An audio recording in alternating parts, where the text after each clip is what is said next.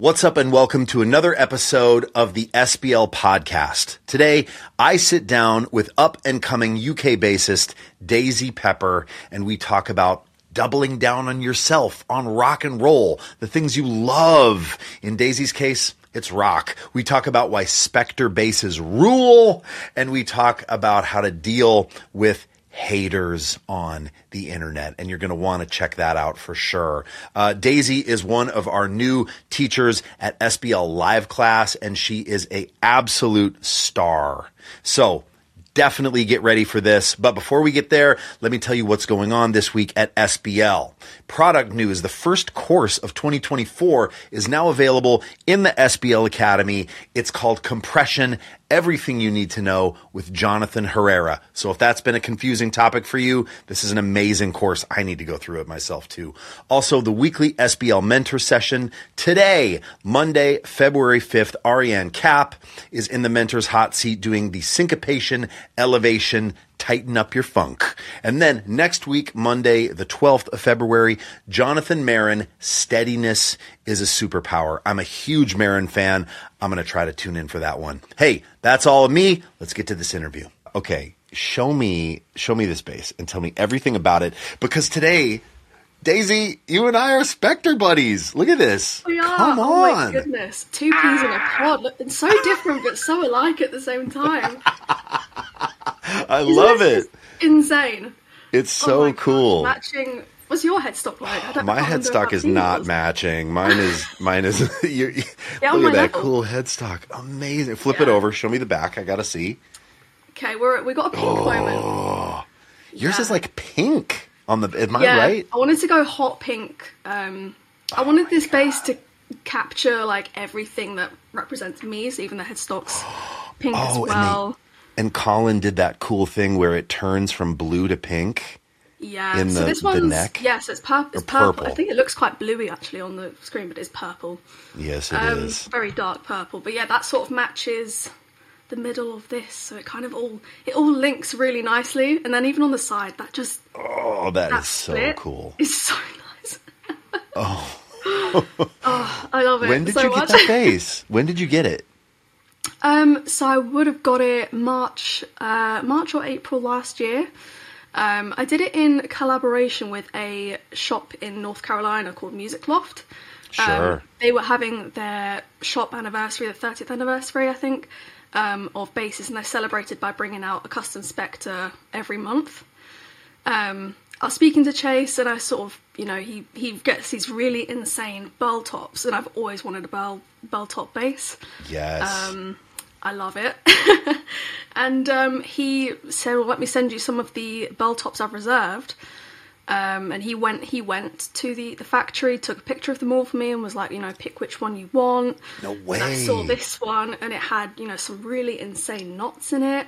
Yeah. Faces, like you can see like little faces in it, and it's just so detailed. So I think I ordered it in October of 22 or November, and it was done by March. They did it so quickly for me because it was in time for my birthday. So I was able to get this in time for that, and I even it's so good. And it's got your logo. You were telling me it's your logo. The pepper with the daisy on the top. Oh yeah, some people say it looks like a firecracker, which I quite like because that's like the fuse is lit, like yeah, exactly. But they said cool. that there's a possibility that it might be really difficult to get those petals in, but they absolutely smashed it. They did. Like I can't describe how detailed it is when you actually really look at it. It's really insane, and the fact they were able to do this for me is just blows my mind. That's so cool. Well, so you have to tell me, like, I don't know much about you. I feel we became Instagram friends a while back. Yeah. And I was just like, oh, who is this Daisy that's like playing rock music on Spectors? Because I feel like I came up in the era of like seeing, late 80s, early 90s. I was really influenced by that period of like rock and grunge. So seeing Skid Row and Living Colour and Pantera and Queensryche and, there are all these players that were playing Spectors. And I just absolutely fell in love with the look and the shape. And it wasn't until way later that I got one in my life. But I remember being a kid being so, seeing like Mike Starr with Alice in Chains with the bass like way down, but you know what I mean? Playing like a white NS2, and I was like, cool. oh, it's so, but where did the love come from for, I mean, I guess I'm talking about Spectors, but we can even broaden it more to just like rock and roll. How did you fall in love with the genre and kind of this style of bass? I mean, I'll start off with the Spectors because I guess that sort of links. I feel like it was a connection that's sort of like meant to be. It was, I didn't even realise that I'd been seeing Spectors growing up because I'd only started playing bass when I was, how old was I? 13? Okay, yeah, right. So I was a late starter. I'm 22 now, so, I've not actually been playing for all that long. Yeah. But with Spector, I got recommended them. I have a Patreon, and one of my very lovely Patreon members, Thomas, recommended I check him out. He was playing them as well.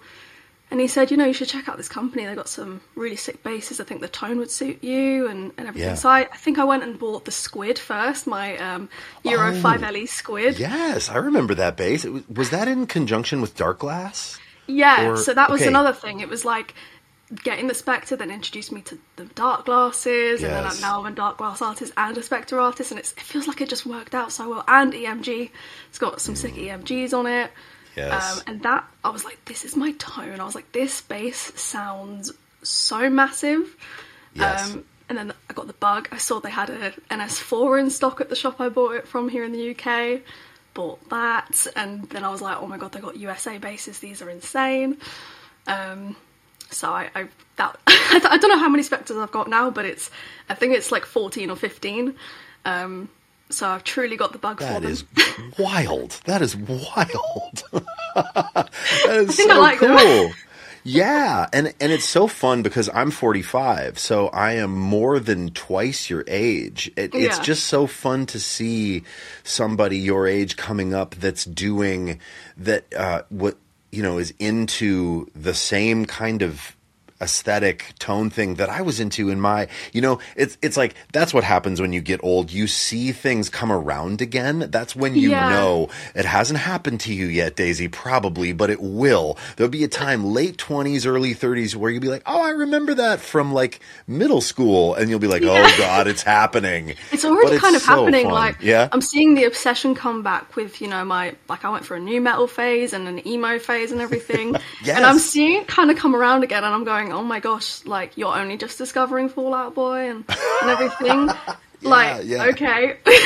Yeah, I'm it's like, true. Wow, it's all coming back around. Oh, it's Daisy. I have a 12-year-old daughter named Everly who was like, Dad, I really need to know. There's like a boy that she is, it thinks is cool in school that plays guitar, right? And, nice. And he really likes Guns N' Roses. Oh, which, wow. Right, was like Duff and Guns N' Roses. That was my middle school, in real time.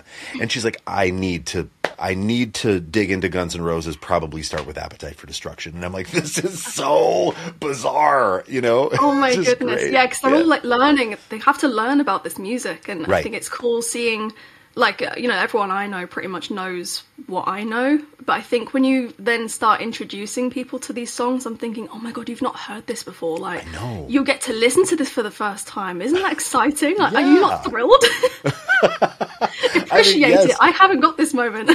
Right. When did you come up playing bass first? Because I know you play guitar as well. Were you a guitar player first? Like, what did that look like in your journey? My musical journey's been weird. I started guitar when I was 6. Wow. I used to love Metallica growing up. I would dance in front of the TV to Enter Sandman, like Nickelback, yes. the Chili Peppers, the best. the Killers, and the Kaiser Chiefs. The Kaiser Chiefs were my first love. That's I think a bit of a wild card. Like, I never see anyone talk about them, but I had like a genuine obsession. I was so young when I was obsessed with them, and I was too young. I couldn't go to any concerts. Sure. My dad used to email them and try and get me in. Oh, that's so cool. But it was, they were my first love, and I loved my indie, I loved my rock, and I loved metal. So I started guitar when I was 6. However, I stopped it after about a year. Okay. I just didn't really get it. I was not vibing with it. I just couldn't figure it out, and I think I was just too young, and I didn't really get what I wanted. Sure. I just didn't really get it. So I left that for a bit, and I started trumpet lessons. Again, really random. Amazing. I played trumpet for, I don't even know what age I started, like 9? Yeah. Started trumpet at 9. And even I was like 14, I think. So I played it for a while. Piano lessons, just like the sort of side instruments until I sort of found my one. So I picked up ukulele in school, and then I picked up guitar again, and I was like, oh, I'm actually kind of understanding this. I was playing ukulele chords on the guitar. Yeah. Don't ask. I was putting the capo on like, I don't even remember the 12th fret, and the 10th fret. I was playing ukulele chords like up here to songs and just looking them up, and because I couldn't be bothered to learn the guitar chords and I didn't get it. Right.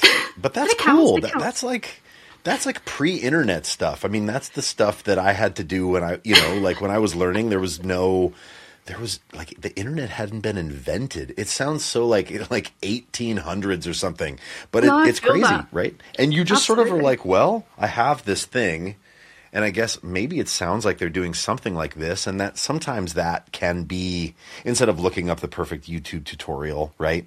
That can be kind of a cool way to invent your own thing. So I dig 10th fret capo, ukulele chords on guitar. I'm into it. I mean, you got to figure it out somehow, and it's all experimentation, right? That's how you... Right. You learn and you figure things out. And I think it wasn't until a friend was like, why are you playing chords like that? That's not a G at all. That's a D. And I was like, what? No, because a G chord on the ukulele is the same layout as a G chord. Sure. So it was like, why are you playing that? Then I was like, oh, maybe I should learn. But I think, yeah, it's so embarrassing. It's awesome. I look back and I'm like, what was I doing? But then I think it was, when I was 14, my music teacher in school started up a bass club to get more, I went to an all-girls school, so to get more girls playing bass, because he was a bassist. I think we were learning Gold on the Ceiling by the Black Keys. Cool. That was my first song on bass. Yep. And I think it was also Banana Pancakes by Jack Johnson. Jack Johnson, sure. Those two bass lines. And he was like, you're picking this up really quickly. You're a natural. Like, you can do this. And I was so excited. I remember I was like, oh my God, I can't believe someone's just said that to me. That's a big deal, right? Like when an elder or a teacher or whatever, someone who you associate with the thing you want to do says, you're good at this. Like, that's a big moment. You feel recognized. Yes. And I think it was... So I loved music, and at that point I was in my emo phase as well. Like, there was a lot of really killer bass lines going on in that sort of era and in the music I was hearing, but I never knew what a bass was. I literally, until that moment I took that class, never had I ever heard what a bass was. No one had mentioned it. If I was watching music videos, I just thought it was a guitar. I didn't have a clue.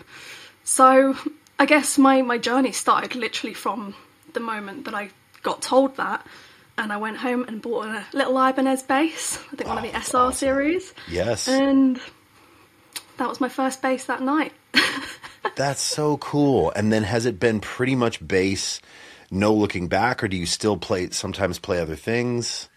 I play guitar pretty much on the side now. It's like mainly as a hobby, because I think now that bass is my job, it's important to have a musical instrument that you like that is a hobby, so I don't just sit and play bass all the time. I don't get to sit down and play songs for fun really much anymore. It's very balanced, Daisy. This very balanced approach. Trying my best. Oh my God, doesn't always great. work, but yeah, okay. But because you don't want to overload yourself with bass, you want to have something give you some perspective.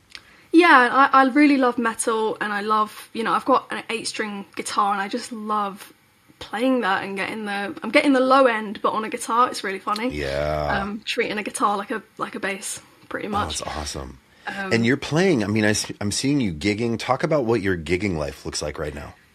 My gig rig is pretty fluid, to be honest. It kind of keeps switching up, but there's some things that stay sort of the same. Always pretty much a Spector Live now. The EMGs.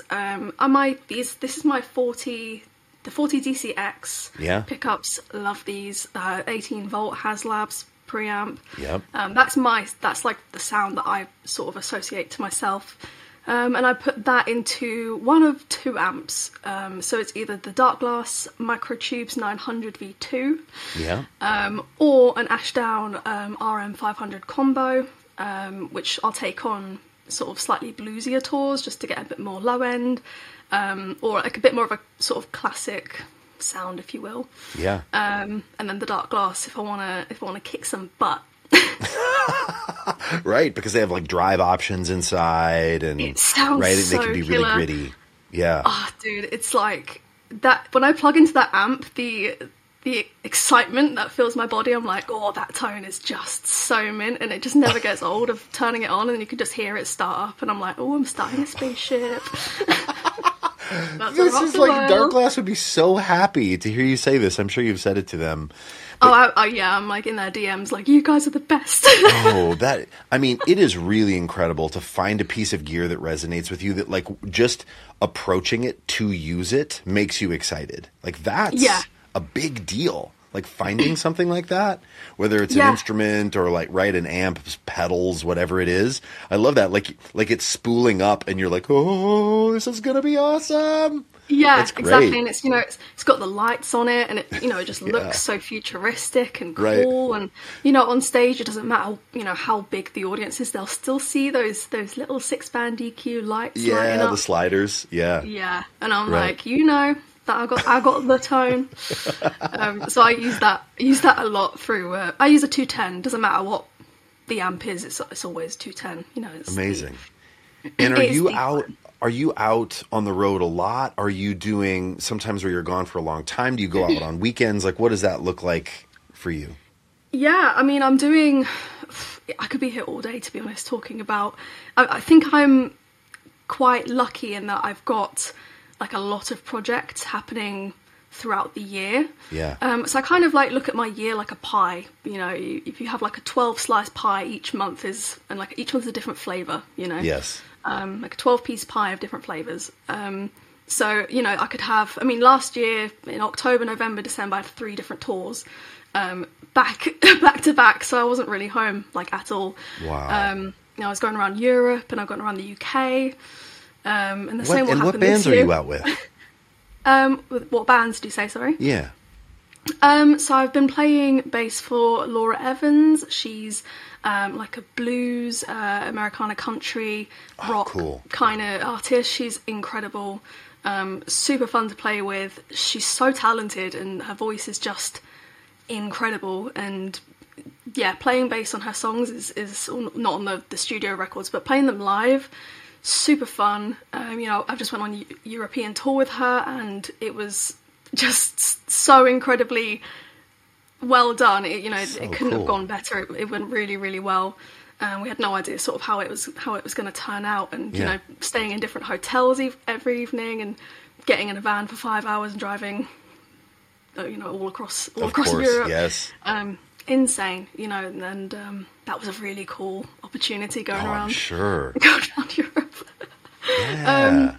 I've been playing with The Cut, which is like a punk rock singer. It's called The Cut Collective, so there's quite a few bassists, rhythm guitarists, drummers that kind of do whatever gigs they can. Sure. So I've just did a gig. We'd supported Danko Jones going around the UK. That was in December. That was insane because support tours are incredible because you meet so many people, new crew members, new bands, getting to speak gear, with the other bassist in the band. Right. I was just like, this is great, talking about what basses we play, the amps and why and everything. It was really, really, really cool. Oh, it just sounds amazing. I mean, and all of this is like, it seems like it happened fast for you, but do you feel that way?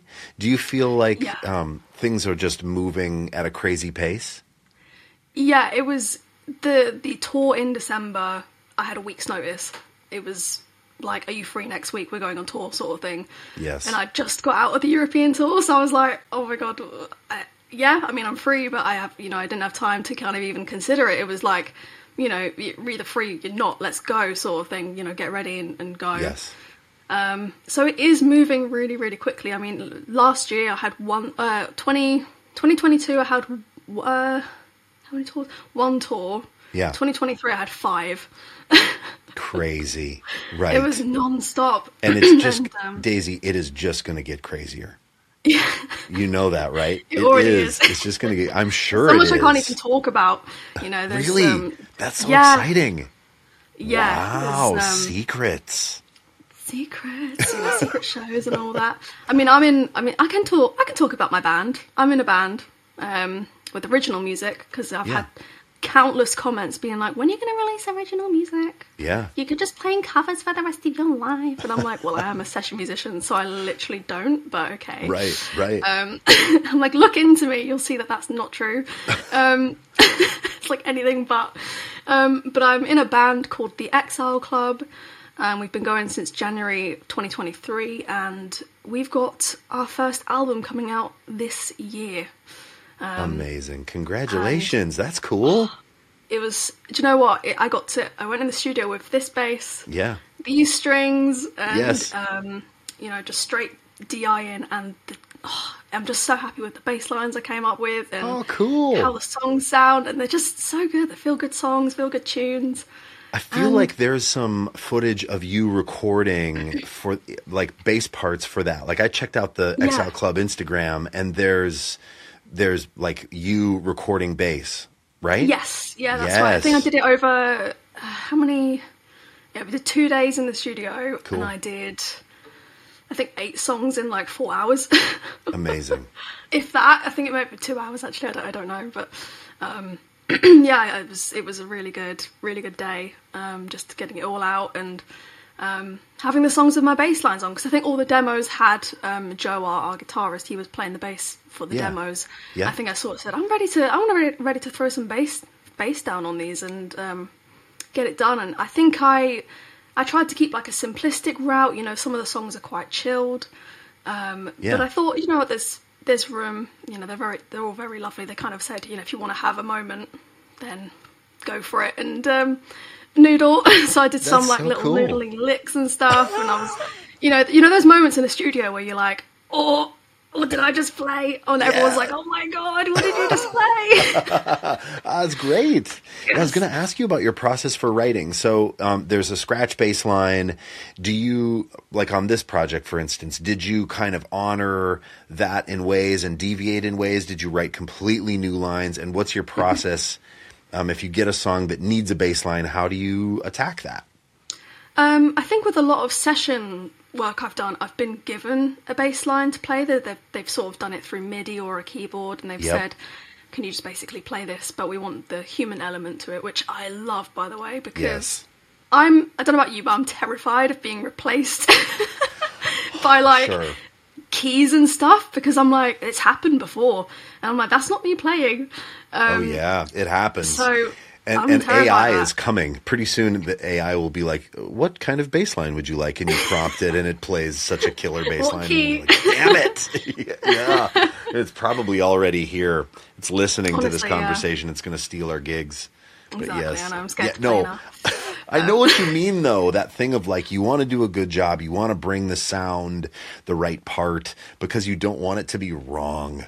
Yeah. Right? Yeah, exactly. And it's really fun, obviously, playing a bass line that you're kind of given, because you kind of just do it, and it's, you know, oh, another day in the studio kind of thing. But with writing them, it's I mean, my approach is, you know, you figure out the chords, you know, what chords being played.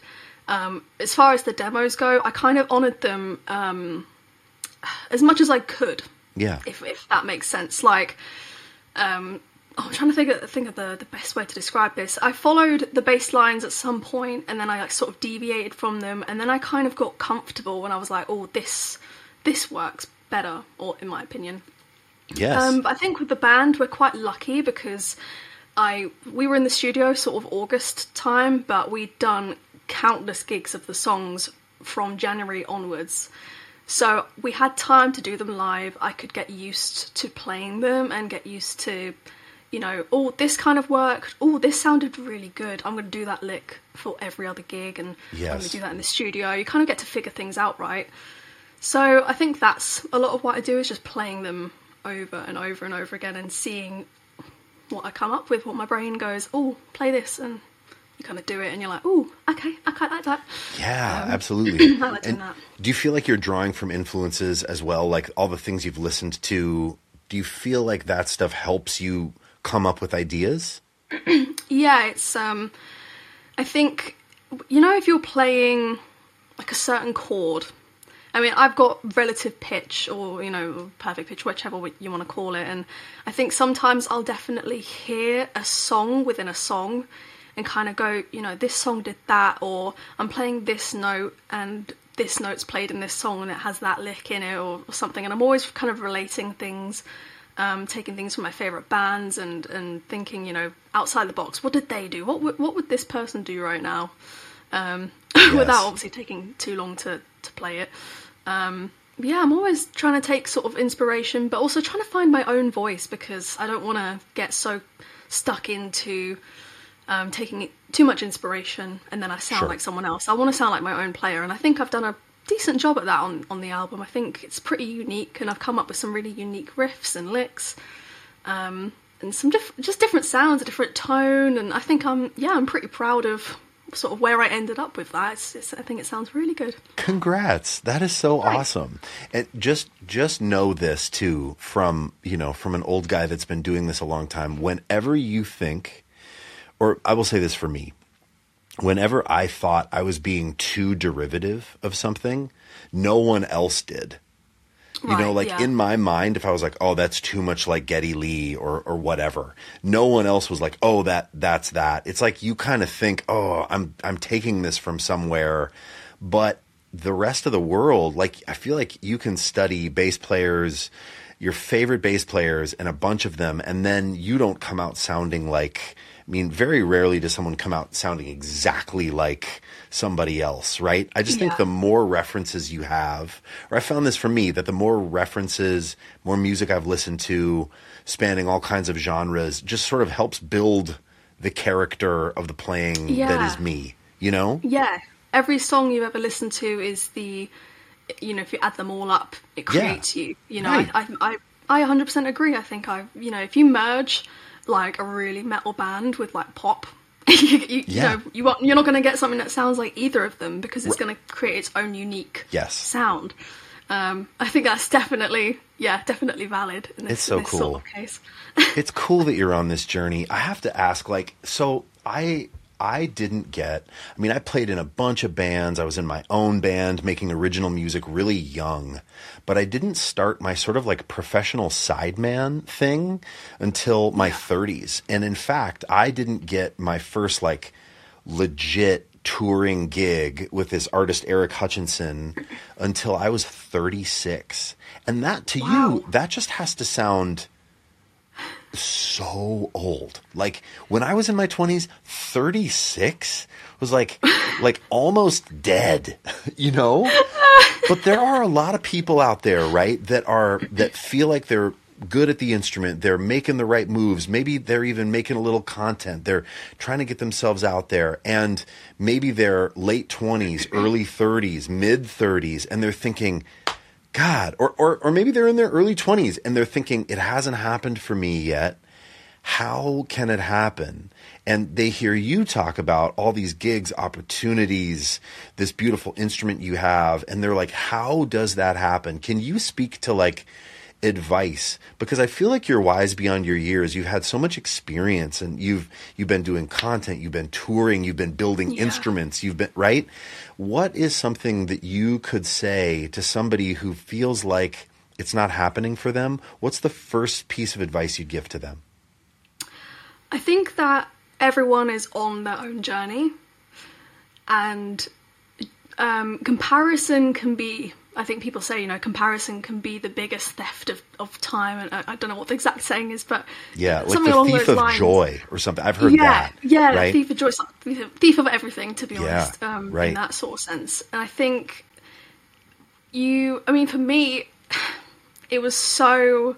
I had no idea any of this would happen. Music was such a distant dream for me.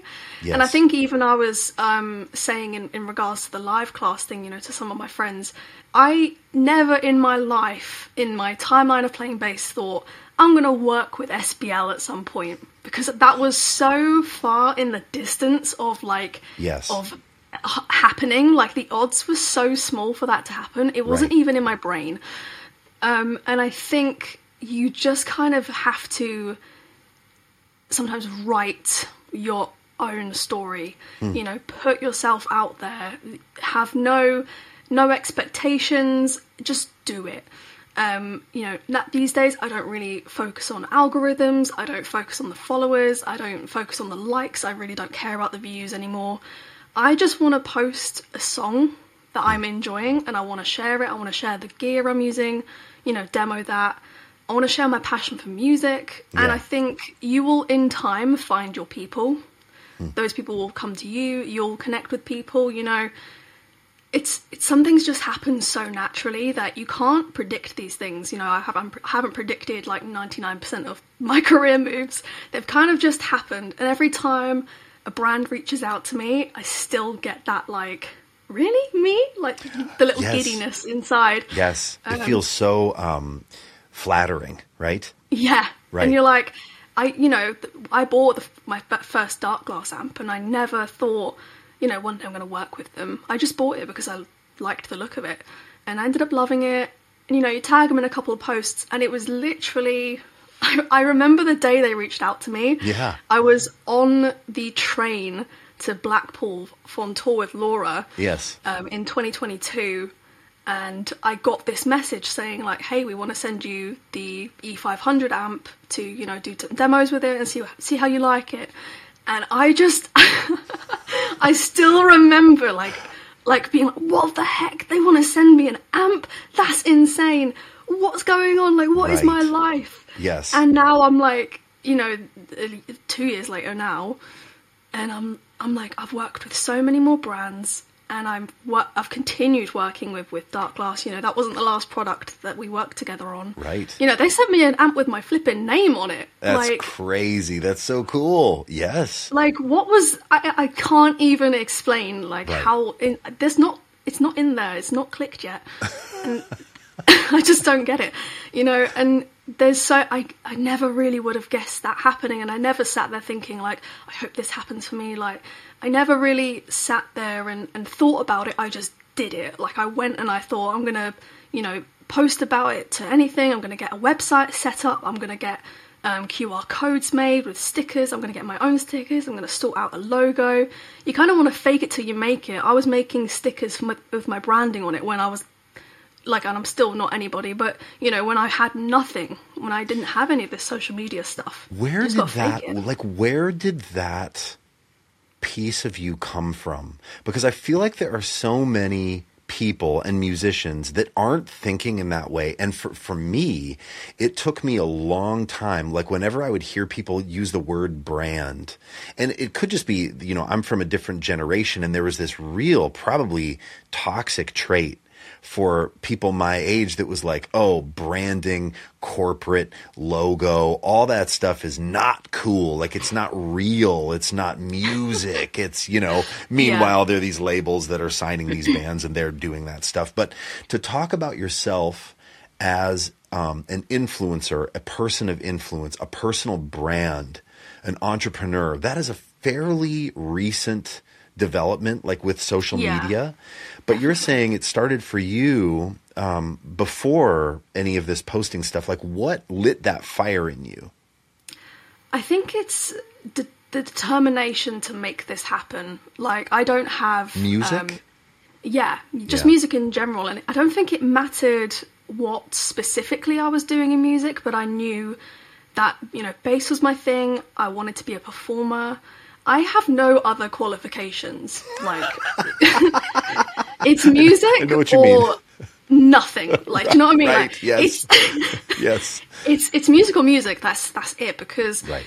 before this, I wanted to be a computer scientist. I wanted to be Wow. a scientist in general. Before this, like, I've wanted to be a lot of things. Some when you're a kid, you want to be like an astronaut or something. And, Yeah, sure. Most of the time, that never happens. Right. Because you think big when you're a kid, and I kind Yes. of don't think I ever let go of that. Of like thinking outside the box, thinking, okay, well, if I want to be a musician, I'm gonna dream it big. I'm gonna go all the way. You've got to make this happen. And I get a lot of messages from people saying, how did you do it? And I don't have, the simple formula of like this plus this equals this. It's simply, you've just got to, you've got to do it. You have to do it. Like, you have to have that almost like delusional mindset of like, it'll be Yes. fine. I can do this. You got to smile and wave through it and be like, yep, all good. If you lose a gig, get another gig. If you can't find a gig, then, there's like apps out there, there's websites out there to get, dep work. They might prefer you as a player if you dep for someone. Like, Sure. Right. This can happen, it's a brutal industry.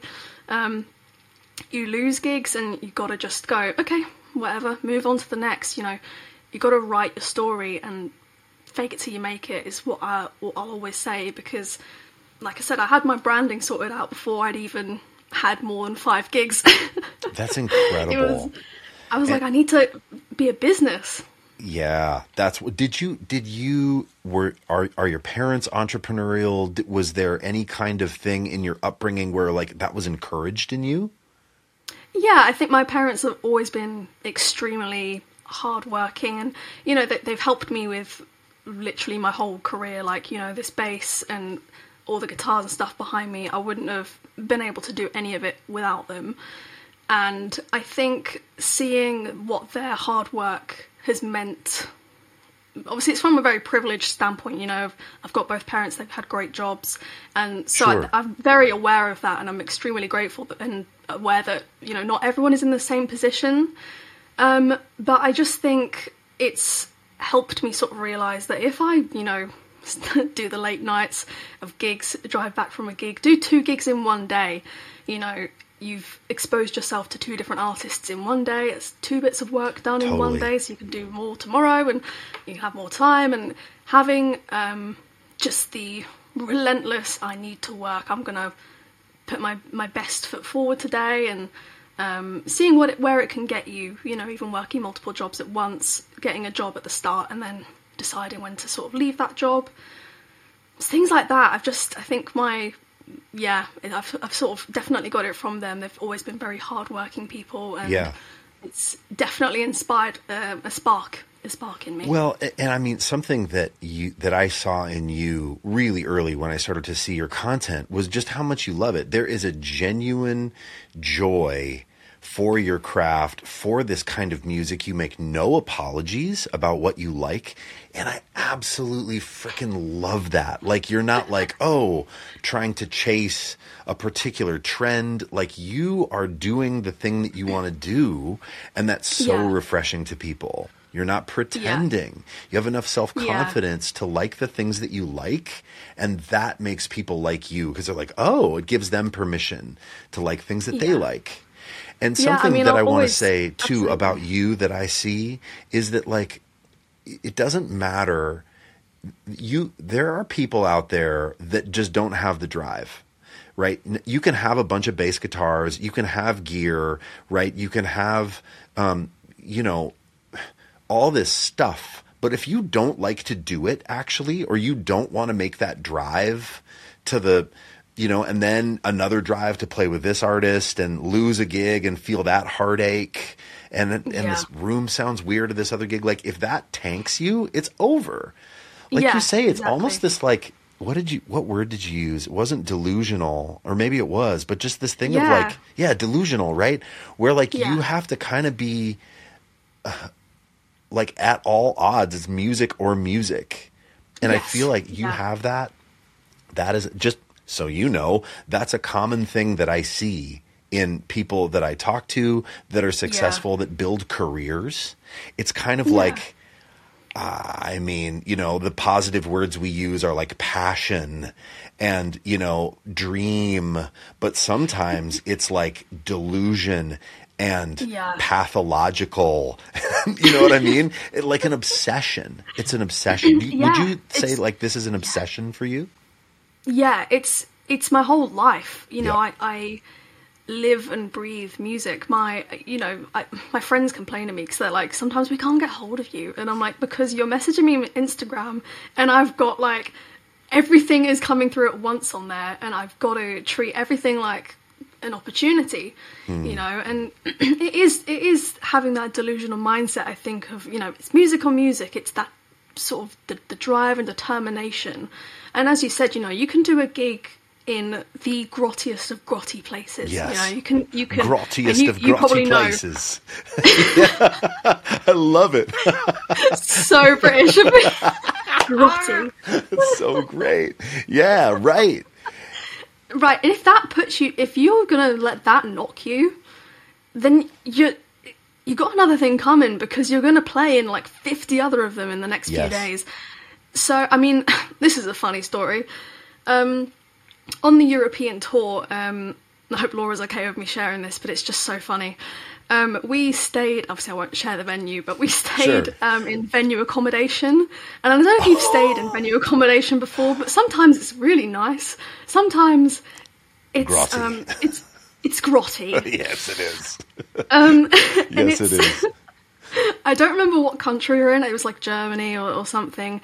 And it was like -2. It was, which I don't know what is in Fahrenheit, but it was cold basically. Sure. And especially for a Brit, it was cold. It was not comfortable. And we went up to the room. We'd done this gig. We kind of drunk a lot. You know, we were just loving life and vibing. And we get up to this room and there's no heating. It was so cold in this room. We had, I think, 3 duvet things over us, 2 throws, like blankets. Yes. And we stayed, there was 2 single beds and a double bed. And, you know, we didn't know if these sheets were clean or not. We didn't have any backstory. Right. But we were just huddled in this double bed together, like literally shivering. Yes. And, you know, we could have sat there and been like, we're better than this. We don't need this. Let's go somewhere else. Do you know what we did? We sat there and laughed about it all night. It was the funniest thing. And we said, you know what? We've been at the lowest of low now. Like, this is it. If it gets worse, fair. But I don't think it can. Right. And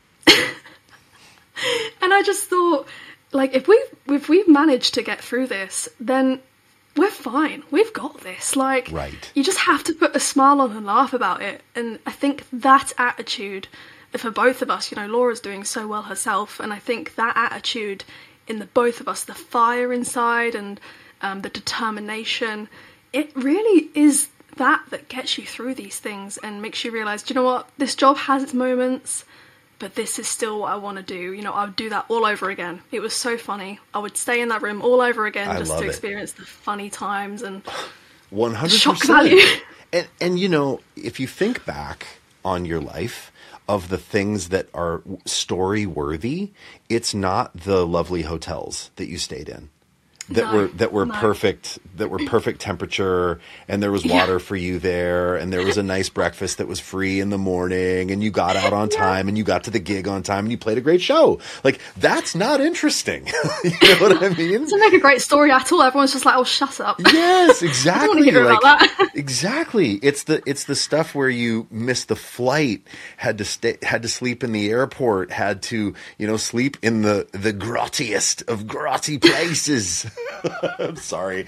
I love all the Britishisms with Scott. That is definitely one. I use that word a lot. I'm like, if I say something's grotty, it's grotty. Like, that is, it's grotty. It's so good. So, yeah, you have to quote me on that. It's the hardship that makes, you know, and obviously there are hardships that can be traumatic, and, you know, nobody wants those types of things, but like, the stuff that you go through, you can either choose to bitch about it and be upset, or you can choose to put it in the story bank and be like, we're going to laugh about this. Like, even if you're not laughing in the moment, like you two were, like, you could be like, we're going to look back and this is going to be a memorable thing.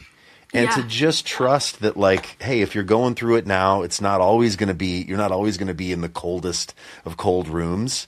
You know, you're going to make it out of there, and that's going to be sort of this, like, galvanizing thing that the two of you share and in the rearview mirror. And I think a lot of times people like the idea of being in a band. They like the idea of playing the bass. They like the idea. It's not glamorous at all. Yeah, it's not glamorous at all. And you have to love it beyond anything. Can I ask you about content? Yeah, of course. Go ahead. You are a content machine, and you make really engaging, awesome content. And I guess I'd love to know, you mentioned something that I thought was really interesting. You said you're not looking at followers, you're not looking at numbers, you're not looking at metrics, you're making videos and content that you want to make. Can you talk, and I feel like that's a pretty mature approach. There's, I feel like when people start out on their content journey, maybe that's what they're doing, but then everyone at some point gets into this thing of like, when do I have to post? Oh, how, am I growing or am I dying? In terms of follower numbers, you're looking at all those metrics, but what made you cross over into this new zone of just making the content that you wanted to make?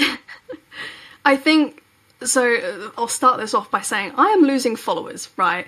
I'm going to put that out there.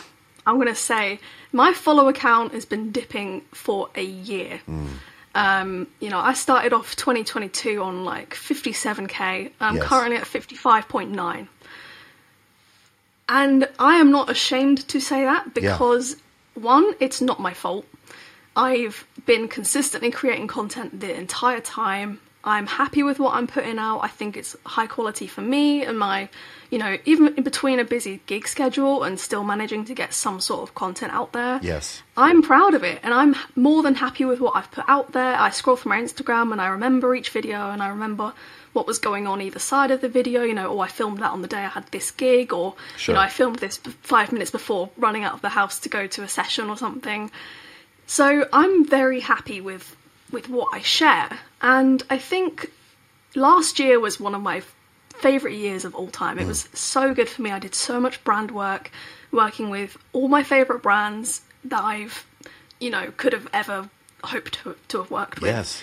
And I think seeing that follower count go down, but then seeing the brands that I work with increase, I was kind of like, why am I caring about a number on my little profile page on my little phone when I'm going into these, brand HQs and flying across the countries and I'm doing all this exciting gig work and I'm still getting booked for gigs. Right. The number doesn't mean anything. It's who's following you that counts, not the amount, right? Everyone strives to get, hit the 100k mark or whatever. Sure. But I don't think it matters anymore. I think, it gives me some sort of integrity. People assume I'm a big deal because I've got the amount of followers I do, which, is helpful. Right. But I don't think it dictates my success. I don't think it dictates who I can and cannot work with, play with, my skill level. It doesn't really matter to me anymore because I did so many great things last year, on so many more great things than the year before. I was like, it doesn't correlate. I haven't got the time in my life to sit there and think, this didn't hit 10k views. Sure. And I'm like, it doesn't matter in the long run. I'm not going to remember. Right. Well, and the interesting thing too is that, if you do content, you're very painfully aware, probably too aware of that follower number, right? Yeah. And when it goes down, no one else notices. Actually, no, it's funny. Really don't. I watch all of your stuff, and I had no idea that your follower count was going down. So externally, it's not like people are seeing, paying attention closely to your follower count and going, "Oh, hold on, there was a decimal point dip here," right? Someone told me too that when you lose followers, it's good because it's removing the people that weren't going to be your core audience anyway, right? Exactly. Exactly. Yeah. And it's not, like I said, it's who follows you, not how many. Exactly, yes. You know, if I'm followed by the brands I want to work with, if I'm followed by, you know, if I've managed to become friends with musicians that I would listen to when I was growing up and stuff, right. you know, and yes. That in itself means way more to me than any follower count, any like count, views, anything could mean, because I know that they are seeing my stuff, you know. The people that I used to listen to now know that I'm in a band. They know who I am, they know my name, they've helped me out with some things, you know, they've gotten me guest lists to their gig. And I think I'd rather have those 10 people that I've created friends with follow me than all the followers, because, you know, I don't know if anyone's going to listen to the music when it comes out from my band. I don't know how many of them are, you know, legitimate fans that will actually go out of their way to listen to it. You know, I hope most of them are. But I haven't got that expectation, because I think you're setting yourself up for disappointment. Sure. You end up putting yourself on such a pedestal that, you know, if you was to release a song, you know, everyone batters you. They're like, release a song, you know, stop doing the covers and get music out of there. And I'm like, okay, well, are you going to listen to it though? Like, you say this, but are you actually going to care? Right. So it's about who follows you, not how many. Yes. And as long as you're putting out content that you enjoy, playing a song you love, you know, working with whoever and whatever, I don't think it all matters. As long as you're happy with what you're putting out there on your digital footprint. Absolutely. For the internet forever. Then it's forever. Fine, you know? Yeah, it's I know. Out there. Yep, it is. It's out there. Let me ask you, because sometimes I see you put up something where someone has made, you know, like a rude comment, and it's interesting. I remember I was talking to Layla about this, Sneery, who, you know, she would get people saying, you know, and she said, honestly, it's mostly old dudes that say mean things. And I was like, old dudes are the worst. And it's funny because I have a sister who does stunts. She lives in Brooklyn and she does stunt work. That's sick. For her job. She's so sick. Her name's Paige Allison. She's incredible. But I was really, I think on Instagram, I think she's Paige Ray Allison Stunts. Anyway, she's awesome. Check her out. But I was encouraging her to post this thing. She did like a backflip off of a dock into a lake on this vacation. And I was like, you should post that. That was sick. And she was like, I don't know. She's like, there's just people that are kind of weird that, you know, and she's like, I don't know if I want to. And then I was like, no, and I convinced her to do it. And then she posted, and then I saw, I mean, there were some people that were cool, but I saw these guys that came out of the woodwork that left shitty comments on my sister's page, and blood red mad.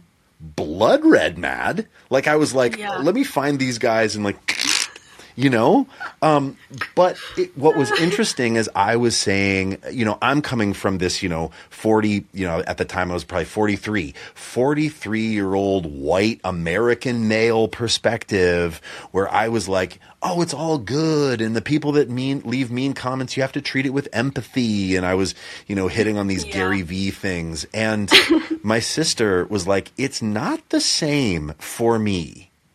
And it really kind of made me take a step back. I have this terrible, like, narcissistic impulse sometimes to sort of assume that everybody's kind of like me. You know, like, oh, everybody probably has a similar experiences and thinks the same way. And, like, I kind of default to that, which is not cool. It's something that I'm working on. I need to work on. Not everyone's experience is the same as mine, obviously. Yeah. But with content, I was sort of in that naive place. And I guess I've seen you post about people that have left shitty comments. And I'm wondering if people are afraid to get into the game of content, or they're concerned about dealing with that stuff. You seem to deal with it well, or... I guess I don't even want to say that. You deal with it. And I guess I want to ask you how you deal with it. That's a really good question, actually. I think I just kind of have the mindset that, I mean, most of my comments actually are either aimed at the instruments behind me, which is always the funniest ones, because I'm kind of there like, well, you know, that's fine, but I'm just going to sit here and be happy about it. Like what do you mean aimed at the instruments behind you? Like you have too many, or what's the deal? Yeah, I mean, I'll go into a bit of depth with that. I had this guy comment on, I think it was an unboxing video, right? Yeah. I bought the bass, okay? It's my money, I bought the bass. I wasn't sent the bass. And it was actually unboxing my the Fender Jag, cool. The Royal Blood collaboration. Oh yeah, I cool. Love that bass. Yes. So I was really excited about this unboxing. I'm super happy in the video. Right. In the bottom of my bag is the signed scratch plate. And I'm like, what the hell? Like, you can see it in the video. I'm like, oh my God, I can't believe this is, why is this in here? How is, you know, what's happening? Cool. And I got a comment on it that was sort of just going down the lines of immediate hostility of, you know, this guy was a photographer, it was on his business page, his full name is out there, you know, where he works, where his studio is, like every detail that you probably don't want to have on your page when you're being a troll was out there. And especially as some of my followers are going to hit you back too, so bad game to play, right? Right. But went down the route of like, you know, I don't understand why you film videos like this. You know, you clearly, you must have rich parents or something. Just immediately just judgy, really judgmental. Didn't say anything necessarily hurtful, but it was just hostile. Like, you know, just think, I don't understand and whatever. And I can't remember the exact comment because it ended up being like this really long argument of me just sort of saying, it's none of your business, like what I spend my money on. It's literally, totally. You can just scroll. If it upsets you that much, you probably need help, you know, you shouldn't really be getting this upset about it. Turns out this guy used to work at the shop I bought the bass from. Wow. And the shop ended up reaching out and apologized to me. They were like, he doesn't work with us anymore. And you know, these comments go deep. You know, some of them, these guys have no filter. They don't care if they get found out. They don't care if they get caught. I get married men with like 3 kids commenting like on my posts with like heart eye emojis and stuff. And I'm like, you're literally married. Like, I don't think your wife would appreciate that. Right. You know, the DMs are even worse. Oh, I can't imagine. I can't imagine. It's so bad. I'm kind of happy the algorithm doesn't like me anymore because it means I get less of that. So, wow. But how you deal with it is, you kind of just have to. Again, it's similar to the you know, the grotty place I stayed in. If you let stuff like that affect you, you're not going to get far. I get sexist comments face to face at my gigs. Wow. I get sound engineers that won't learn my name and will call me, can you go tell that girl? Oh, yeah, right. They tried to teach me how to use the amp, but they tried to tell me how to use my bass. They try and, like, you know, offer to tune it for me and stuff. And, oh, my God. You know, right. I've had it all. It was so bad. This guy tried to say, he was like, do you know what active and passive is? I was like, yeah. He was like, do you know if your bass is active or passive? I was like, active. And he was like, okay, well, when you plug it into the amp, you need to make sure that the active switch is on, otherwise you'll break my amp. Like, okay. God, right. Will do. Okay. And I could see where this was going, and I told my bandmates, this is in my band, and I said to them, I was like, I don't like that sound engineer. He's giving me vibes. And they were all like, I'm sure it's fine, but it wasn't until we were about to go on. And I plugged the bass in and everything, and I heard him say to his the other sound engineer, go tell the girl to make sure that she's put it on active so she doesn't break my amp. And the lead singer looked at me and she was like, okay, you're right. Yeah, awful human being. Yeah. What the heck? So, you know, but I just went, yep, it's on active, don't worry, I'm fine. And then I did a killer bass solo, and I was like, see, I can just show you. I'll just show you that I'm sick. I don't need you to believe it, I'll just show you. Well, it just has to take a toll. Does it ever take a toll on you? Honestly, no. I've always been pretty thick-skinned, and I think Again, I love the content I put out. I love unboxing videos, and I'll upload more of them. You know, if it's going to annoy people, then I'll do more. I'll just annoy you more. I won't block you. If anything, I'll follow you back so you see my unboxing videos, you know? They're going to annoy you that much. It's amazing. It's not me that needs to get a grip, it's them. It's like, they're the ones that need help, not me.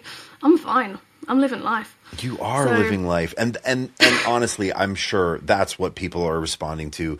They're, it doesn't make it right, but they're responding. They're thinking, I wish that I had that life. And why does she have it and I don't have it? And it is for all the reasons that you listed previously in this podcast.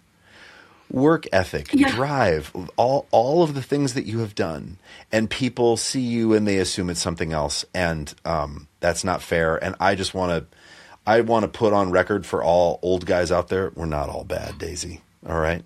No, absolutely. I don't judge. I get like some of the gigs I have are mostly like age 60 up, and I love them. They're great. There's some of them that leave such nice comments, and they mean well, and it's always the positive I pay attention to, right? I try to delete the negative. I screenshot them first, though, because it's always nice to look back on. If you want to make yourself feel better, laugh and read old hate comments. It's the funniest thing ever. I mean, to be fair, like, you can even, if people leave their workplace and stuff, you can be petty. I say game's the game. Like, I've got, I've done some pretty petty things if someone's tried to upset me before, and I have no shame about it, because it's, I'll message your workplace if you're going to be awful and say things that, you would never say to someone's face. Right. Then say it with your chest. Tell me in person. Meet me at the corner. Bring it, Damn. It's like, ready meet you outside. Catch me outside. Catch me outside. Oh my God. That's amazing. All right. So do you feel like I want this piece of content from you? Have you ever done like a mean comment read? That's exactly why I screenshot them all, because one day I will. I mean, I want a mean comment roundup from you in 2023. I've got some incredibly funny ones. Do you know what the most common one is, actually? This is going to make you laugh. So basically, if I'm filming a YouTube video, right, I'm focusing it on me playing. Yes. I don't need like, I don't know, you don't need your feet in it or something. You don't need like my carpet in it or something. I've just got the shot on me, okay? The whole neck's in shot. Yes. The most comments I get on YouTube are saying she's not plugged in. Really? People just assume? Because, like, for example, am I plugged in right now or not? Can you tell? No, because it's out of shot. I can't see the cable. I'm plugged in. Oh, you are. I see it. It's in the shot now. Now I can tell. See, I'm plugged in. It's always on the same videos. Weird. It's so funny. On my P-Bass, because people think of P-Basses, they think they're on the front. My P-Bass I've got is on the side. Oh. So people think I'm not plugged in. It's just wild, because nobody ever says that about me, No one ever goes, oh, he's not plugged in, ever. I don't think I've ever gotten that comment. It's literally my most common, and it's like, it's always followed with, so she's not even playing. Right, because you're a girl, you're young, you're a girl, and they think like, oh, there's no way that this is happening. Oh, I'm just little old me. Yep. I'm way too incompetent playing pretend. To play a bass. I'm just going to sit up to my eyelashes instead. Like, what do you want me to do?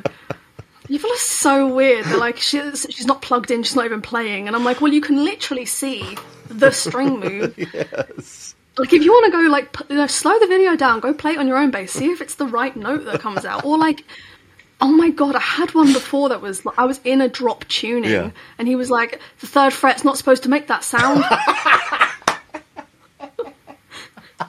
My guy literally went and like tried to get me. It was like, I tried playing it and it didn't sound like that, so therefore she's faking. I'm like, oh my God! You see these little thingies? you can change the pitch of the string here, guy. The pitch of your string. Oh man, well, it's cool. Had it all. Like you're so chill about it. Sometimes it's got to feel ugly, but I love your attitude toward it. Also, guys out there. Hey, guys out there, stop doing that. Just stop. Stop doing that. Stop. It's not helping anybody. I like you guys. I'm in the same page. You know, I'm just trying to play bass and get my job done. Right. Of course. I'm not hurting anyone. Oh my God. Hey, speaking of playing bass and getting the job done, you are part of this new thing that SBL is doing called Live Class. And you're teaching a rock class, which I'm so... Road to Rock. The Road to Rock. Yes. The Road to Rock. First of all, Daisy, thank you so much for doing it and saying yes. Thank you so much for doing it. Thank you for asking me. I can't, now that I'm speaking with you, I can't even, I can't recreate the reaction I had, but it was something along the lines of, screaming, freaking out. Like I said before, this SBL, working with SBL in any way, shape or form, was not even on my to-do list because it was so far, I felt like it was so far out of reach for me. And, you could have picked anyone for any of these courses, and I just cannot believe, it took me weeks of sitting there thinking, oh my God, have I actually been picked for this thing? Has that just happened? Am I actually about to do this? And it wasn't until the class yesterday I was like, oh, this is happening. This is a thing. This is about to happen. You're doing this. Your name is on that website. Yeah. You're doing it. Yeah, it's happening. And I heard such great things about your class too. And we were talking about rock, talking about rock. Yeah. And because that is a significant lack on the SBL, in the SBL sort of universe. Scott loved rock coming up, but he's more of a jazz fusion guy. I came in and I brought some of that, but there's all kinds of things that I talk about. And when we talked about who loves this music so much and who would be perfect in this, I just kept thinking about you. And I wasn't sure if you would even want to do it. I mean, you have tons of opportunities. So when you were excited about it, it made my heart very happy. So I'm so glad you're doing it. I'm glad as well. Yeah. Oh, thank you so much. Yeah. Honestly, just hearing that means the world to me. When you say that, it's not just me that gets excited, but it's little, little rock Daisy that loved the Metallica and everything, listened to Nickelback Rockstar and was like, I want to be a rock star. And now I'm teaching rock and I'm, I want to hopefully go through those songs on the on the course. I love it. But it just means the world hearing that. Honestly, it's literally a dream plus come true. Like I said, I didn't dream it, but I don't take that for granted because there are also people out there who don't want to live stream, and they would rather. Some people we reached out to were like, "Oh, thank you," but I would rather eat ground glass. Honestly, no. I mean, really? Because they just didn't want to. Sometimes people don't want to be in front of the camera. Now I knew that you were comfortable doing that, but I still didn't know. So. And hey, anybody listening briefly, we just launched this thing called Live Class, and it's 5 days a week, 3 times a day, different instructors teaching you different things. It's amazing. Yeah, it is amazing. And you can check out the roster. If you go to SBL, you can check it out. And I believe it's also liveclassnow.com has all of the info. But I'm talking rock, obviously, with Daisy. I'm doing a thing where I'm leading you in a guided practice session. I'm doing a gear deep dive. Scott's doing technique. We've got Danny Moe, who's doing soul and R&B. Ian King, who's doing funk. We've got Katie Thoreau doing upright. Ian Trussheim. There's 3 Ians, actually, which is incredible. We're going to take over Live Class, the 3 Ians. Ian Trussheim, who's doing bass basics. We've got Steve Jenkins. I'm leaving some people out. When you start to name people and you're like, well, cool. You're committed now. Yep, I've committed, and now, Should I get the list up? Yeah, so, but... To anybody, and I say Danny Moe, I think I did, but yes, there are a lot of amazing. Oh, our great Eric Wills, who's doing, I believe, transcription. Oh, and Gary Willis, who's doing advanced jazz. Todd Johnson, who's doing more of beginner jazz. So there's really something for everyone. We have the genres covered. Travis Dykes doing gospel and CCM. I'm getting there, Daisy. I'm getting through them. But we've got something for everybody. And you can come and really study and really go hard into jazz if you want to. You can come and just listen to records. You can come and just check out gear. You can come and if you're you know what? I play in a church environment, but I love rock music. Go take Daisy's class. Like it's, I'm happy to have you guys. It's all there right now. You can get in as a founding member for $4.99 a year, which honestly is crazy town. For the amount of streams and the amount of people you get to interact with, the price is crazy, I think. And also, I agree. Yeah, actually. right? Yeah, it's I agree. So it's much cheaper than judging taking by, a lesson. And it's going through the, obviously I'm kind of glad that my class didn't start on the Monday, it was on the Wednesday, so I could actually, I was like, I could look at everyone else and see what they're sort of doing and just see what the website looks like. Right. And honestly, it's, this community is gonna, in a month's time, it's going to be insane because, I've already got people that have gone into my DMs being like, I've just watched back your class, it was amazing. And, people are already commenting on the discussions and talking about basses. And, everyone's got that common denominator. We all love bass. Yes. And I think it brings all of that together. It doesn't matter how long you've been playing for. It doesn't matter who you are, what you like. It's literally for everyone. Yes. You can go to any classes you want, and it's so good. Like, everyone's so great and kind and accepting. If you don't want to feel judged and you want to, take your time with your learning and stuff, it's the place to be. There's something for everyone. It's really, really good. Yes. And like, if you have one person that you've been studying with, obviously in-person based lessons, so great, but that's one perspective. I think we have 11 teachers on the roster at the moment. That's 11 different perspectives covering a lot of things. We've thought a lot about it, tried to pull in. I mean, when I contacted you, Daisy, it was like, I'm assembling the Avengers. Like, these are like, you are one of the people that you are a first reach out. Like, please, will you do this? And I'm so happy. As a Marvel fan, I really appreciate that. Absolutely. Avengers Assemble. Yeah. So, guys, you can sign up, check it out. It's also, let me just say this, it's not you in some kind of chat service where you can write a question in a chat. No, you're on Zoom. Now, if you don't want to turn on your camera, you don't have to, but you can also participate. You can react. You can raise your hand. You can ask a question. So think about that. If you are a fan of Gary Willis and you want to talk about fusion jazz and navigating the changes to giant steps, you can directly ask Gary. If you want to know, if you've never tuned down to drop C and you're like, how do you even do that? Like, you can raise your hand and ask Daisy. And that's incredible. I'll happily tell you. Yeah, it's incredible. So I'm just so thrilled. I'm so thrilled at how diverse it is too. It's something that's really meaningful to me. I mean, there was a time where I told Scott, hey, like, no more 40-something, like, bald white guys. All right, let's figure out a way to, like, come on, like, we need more perspective. Just even being the young, like, I'm 22, like, doing this at my age, I just cannot wrap my head around it. Like, everyone pretty much in the group was older than me, in the actual session. Yes. And I think I was so nervous. I was like literally shaking at the start of it, because it was just, I think it had confirmed like 16 attendees. I think 26 people ended up turning up. I love it. And I was just like, oh my God, this is happening. Yes. This is it. And all these people, some of them have been playing longer than I've been alive. Right. And I'm like, yeah, well, I have been. Yeah. That would be true for me. Yeah, but someone said they've been playing for like 45 years. Yes. And I was like, you've been playing for double my age. Like, double plus one. Yeah, and I'm sitting here telling you like how to play. Like, you should be teaching me. No, but that's why, right? I mean, it's like, you have the passion. You have. I hope too that through this, there's going to be the people that are taking the courses are going to get a lot out of it. But I think as teachers, we're going to get a lot out of it too, because right? There's going to be questions asked. There's going to be, you get to interact with these people, and I think there's nothing that makes you a better player than having to describe what you're doing and teaching it. Absolutely. It really and being put sharpens on the spot. you. Yeah, you're kind of on the spot. Yeah. But it's a great live group.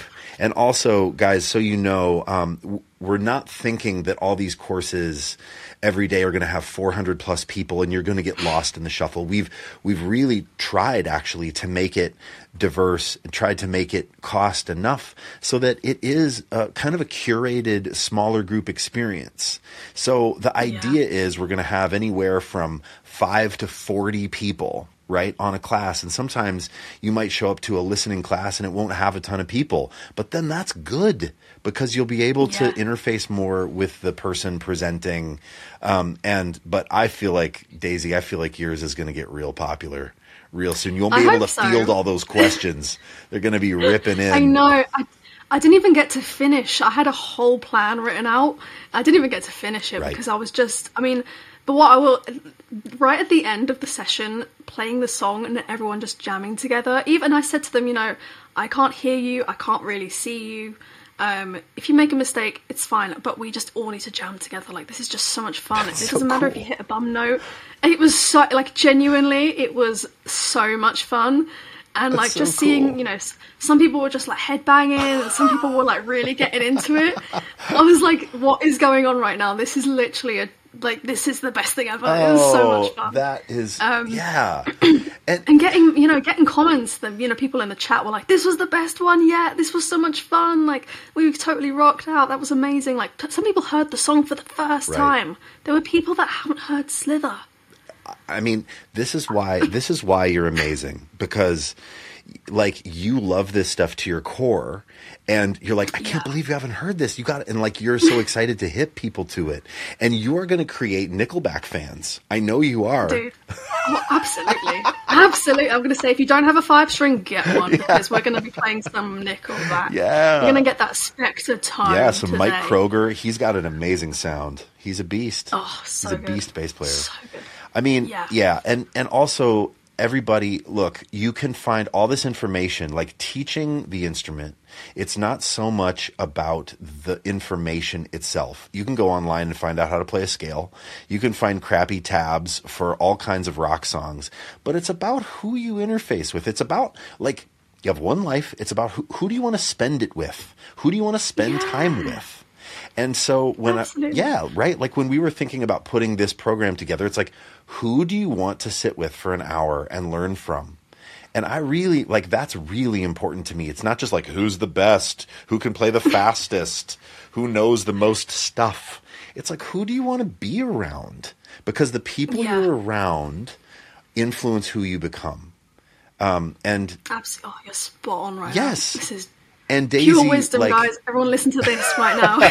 But that's why I reached out to you, because you have an infectious personality. You're really fun to be around. Aww. Like, I want to come and take your class, and I'm going to.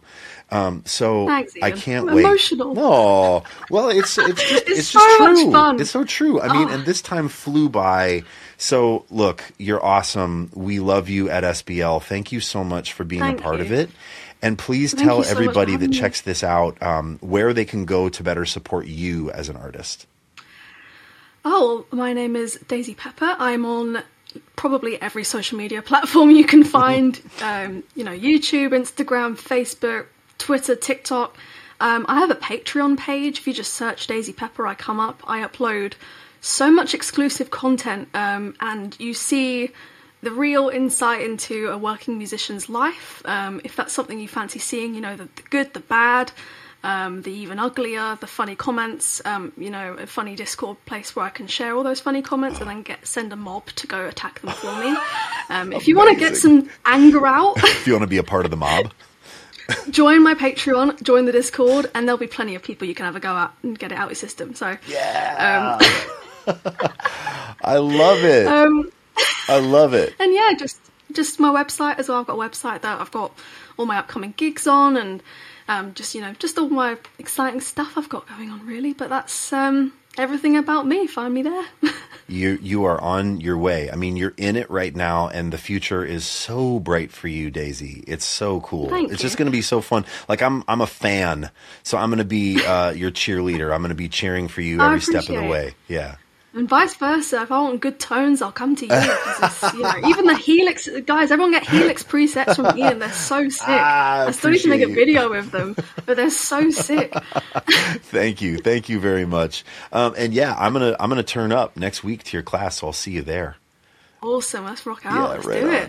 Everybody, thank you so much for watching. If you wouldn't mind, go someplace where you listen to this, leave a comment. If it's on YouTube, if it's on a different app, leave us a rating. It really helps the channel. And as always, love that you're listening. Thank you so much. And we will catch you in the next one. Take care.